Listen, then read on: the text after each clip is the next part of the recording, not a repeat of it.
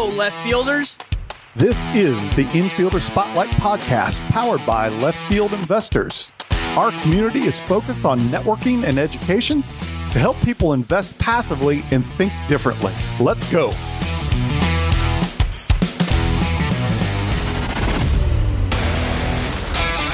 Welcome to the Infielder Spotlight episode, where one of our infielders shared their story with host Chad Ackerman.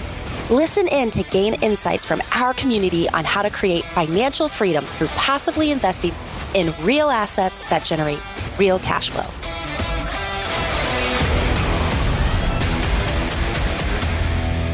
Hello, and welcome to another episode of the Infielder Spotlight. I'm your host, Chad Ackerman, and with me today is infielder Paul Miller. Paul, welcome to the show. Yeah, great to see you. Yeah, you too. Thanks for having me. Absolutely. We appreciate you joining us. We always enjoy these stories from our community and really appreciate you coming on to share. Why don't you start out with giving us the basics background? Where are you from? What do you do? Accreditation status? Those kind of things. Yeah, sure. So I'm married. We've been married for about 15 years. We live in Delaware, about 45 minutes from Philadelphia. I am accredited with my wife and I, and we just started this journey a couple of years ago to really try to understand what does it look like once we stop our W-2 and how do we kind of create passive income from these types of investments. Yeah, no, that's great. What's the W-2? What are you in today? So I am a pharmacist, and by training, my wife is as well, and I work in the pharmaceutical industry. Very good. Yeah. Excellent. Well, we appreciate you coming on. What we like to jump into is just hearing about the journey. Where are you today? How have you gotten there? What's your process been to get into this whole passive investing? Absolutely. So I touched on earlier, my wife and I a couple of years ago kind of took a step back, and it really came down to taxes and time. We were thinking about how do we maximize the time that we have with our kids, but at the same time, understand just the tax load that we're paying. And so it really started off by kind of setting a big goal to say, at the time we were like, hey, we want to see if we can leave our W-2s by 2030, and backing into what does that take? What would that look like? A lot of our money is tied up in traditional investments, 401k type stuff. And if you're going to try to get out of a W-2 early, you can't really get access to that, right? And so we kind of backed into it to say, how do we develop passive income and also maximize the taxes that we have? And so we do have one rental property that we've had for about 15 years where it cash flows a few $100. But really what it came down to is like, how do you do that at scale? So I really started getting into like, can I do this at scale? Where can I put investments if I take money and put it there? And really it just turned out that it's not real scalable for me, right? Like, and I could take this money and put $50,000 into a syndication deal and cash flow a few $100 and just kind of maximize my W-2, right? And so that's where we ended up. We're kind of in this to say, hey, let's, in the short term, maximize our W-2, learn along the way, get into as many deals as we can throughout the years that we are, and just build that snowball. That makes sense. I had that same epiphany of chasing the shiny objects of the single family homes and then realizing me and my W-2, my kids at the age they were, it just didn't seem tangible. People do it. There are ways to get it done. It didn't attract me to it. And then when I found the passive investing side, that's when the light bulb really went on of like, oh, okay, I could put the same amount of money in, get the same results. Might take longer than some of the single family returns do, but I'm still getting to my goals at an efficient pace anyway. And I don't have to put in all that labor and time, and scalability is a question and everything else. I totally get it. Through your journey, what have been some of the resources that have helped you get educated, get into the process, have the confidence to go invest this money and so forth? What's that been like for you? Yeah, so I think with everybody, it's a bit of a journey. And so it actually initially started off by joining a group online that was focused on more, I'll say, active real estate investing and doing kind of a mastermind group with them with about 12 folks. And through that process, I got to learn a lot, like the assessment of property value, all that kind of stuff. But then through that process, just talking to the other folks that were in that group, I kind of became aware of like the syndication area. And from there, I was like, well, this actually sounds a lot better to me. And so from there, I started, reading the books, right? It's like the standards that people say, listening to podcasts. One of the books that I really enjoy is The Passive Investing in Commercial Real Estate by James Kandamacy. That was a really good one for me. I know a lot of people refer to the Brian Burke book, but this one seems a little bit more digestible for me. And then honestly, through listening to Left Field, I joined into the Infielders And just then on the forums, just connecting with people. So then it just became, hey, can I talk to you? Look at this deal, look at that deal, understanding just deal analysis and what that looked like, and just trying to get into it a little bit. And then just making those connections with people. And that's really been helpful. I mean, Left Field Investors, I definitely wouldn't be where I am without the group. Before, I tell a funny story, but before I wired that first deal, I basically posted and was like, hey, is anybody else in this deal? Can you just talk to me on the phone? And I was able to connect with somebody. And it just kind of helps with that to build that confidence there with somebody that's done this before. I think that's the biggest asset we offer to the community is just that forum, that ability to connect with like-minded people for that exact situation. Whether it's pre-cutting the check or post-cutting the check, at least they can't necessarily help you once it's done, but misery loves company or something if everything goes wrong and you're in it, at least with other people. But we hear that kind of story a lot of just knowing somebody else is in the same deal as you. There's that comfort level of like, okay, I'm not completely off my rocker here. I'm not the only one that found that there's value in this deal, it looks like anyway. So that's great. So when did you do your first passive investing? How long ago did you get into this side? A little over 2 years ago. A little bit of time. What about some lessons learned or advice you could give people that are starting out or whatever the case that you've picked up over those couple of years as you've been doing this? I'll probably answer this question maybe twofold. I started off early mentioning you like setting a big goal and trying to get there and backing into it. But underneath every big goal, there's kind of like a short term, a medium term, and a long term. And I think that has really helped me and my wife not just understand where our money is going, but also set us up to get to those big goals. I'm just a big fan of what we do together is just kind of value-based budgeting. And the way that I describe that is to say, we're on a budget and we spend money according to the values that we have, right? Like whether that's experiences with the kids or a day-to-day purchase. And so the reason I say that's relevant is because every month I'm cash flowing through these deals, but I also have extra income that's coming in and I have a choice from that to where I put it. And every month I try to put it into my real estate investing savings account, and it helps you make trade-off decisions so that I can get to those big goals quickly.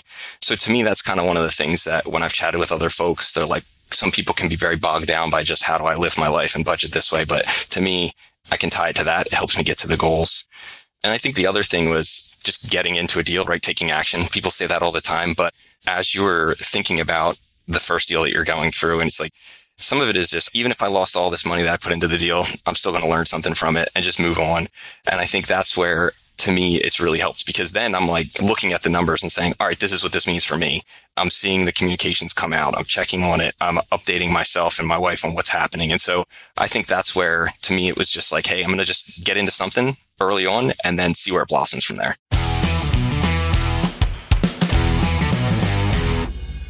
Hey Left Fielders, this is Julian McClurkin from TribeVest. I recently had the pleasure of sitting down with Jim Pfeiffer for a masterclass. I learned so much, from passive investing to real estate syndications to how you can diversify your portfolio with a tribe. I also learned how this form of passive investing was only available to the wealthy. Until recently. If I learned a lot, you will too. Go to leftfieldinvestors.com and check out the masterclass button at the top, or look up TribeVest on YouTube. I'll see you there.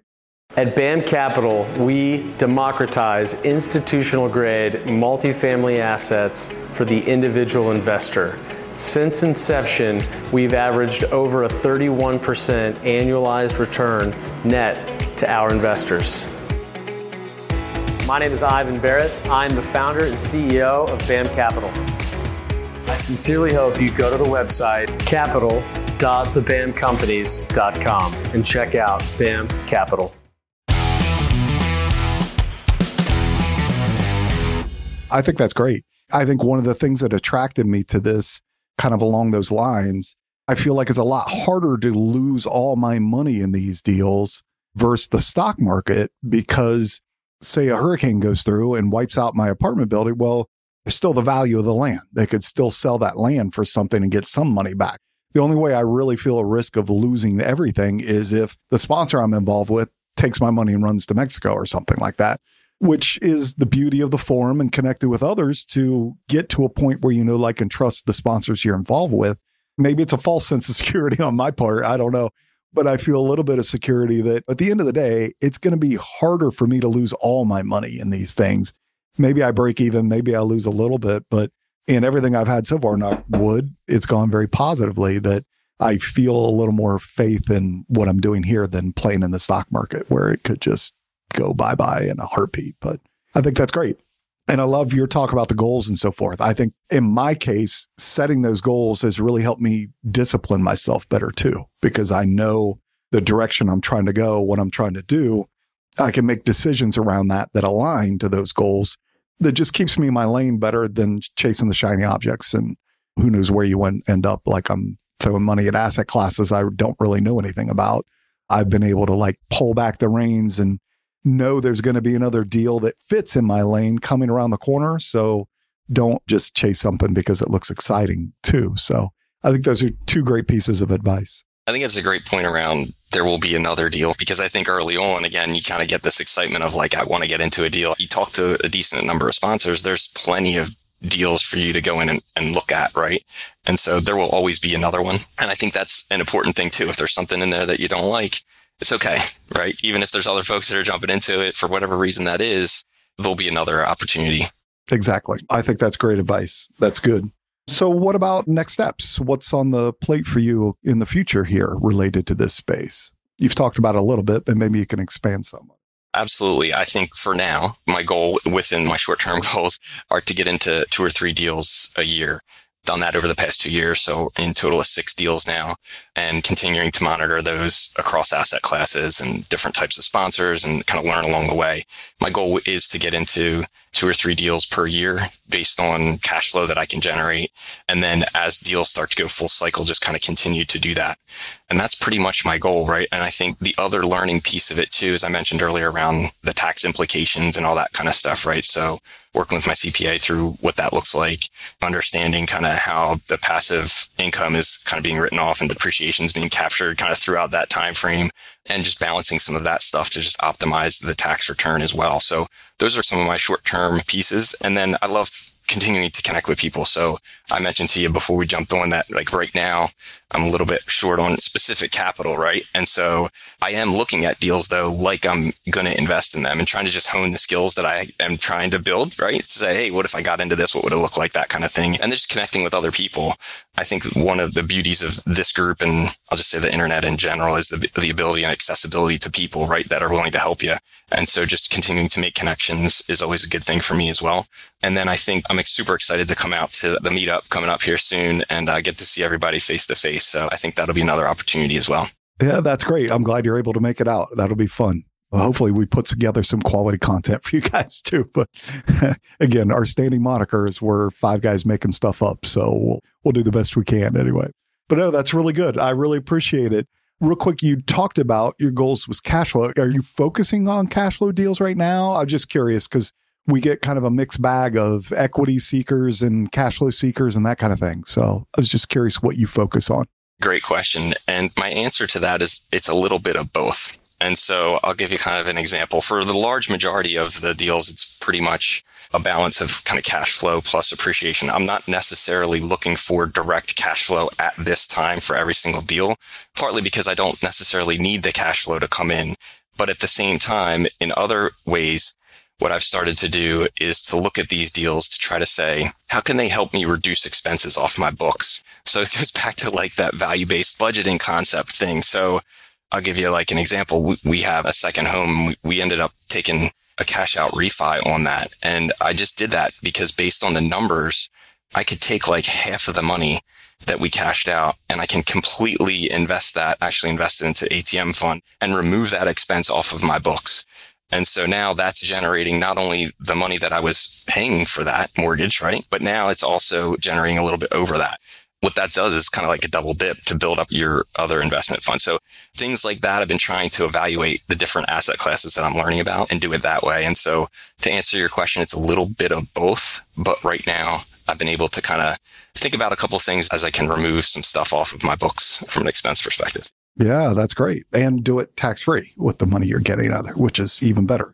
Well, that's great. Well, Paul, I really appreciate you coming on and tell us about your story and where you are today, where you're going, and everything else. Thank you very much for being a part of the show today. Yep. Thanks, Chad. Thanks for having me. Absolutely. And thank you all for listening in today. And we'll see you next time in the Spotlight. Hello everyone, this is Steve Sue, one of the founders of Left Field Investors. I would like to sincerely thank you for being amazing supporters of our growing community.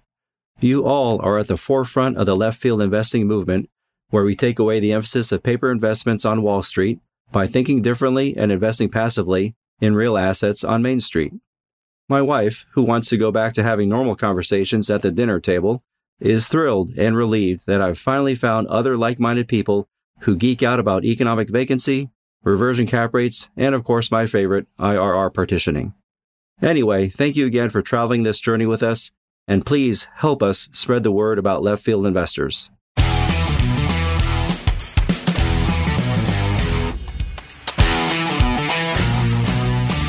Thanks for hanging out in the infield with us today. If you're interested in becoming an infielder, you can find us at leftfieldinvestors.com, or you can send me an email directly at chad@leftfieldinvestors.com. Thank you for listening to the Passive Investing from Left Field podcast. If you enjoy the show, please go to Apple Podcast or wherever you listen to podcasts and rate and review the show. This show is for entertainment purposes only. Nothing said on the show should be considered financial advice. Before making any decisions, consult a professional. This show is copyrighted by Passive Investing from Left Field and Left Field Investors. Written permissions must be granted before syndication or rebroadcasting.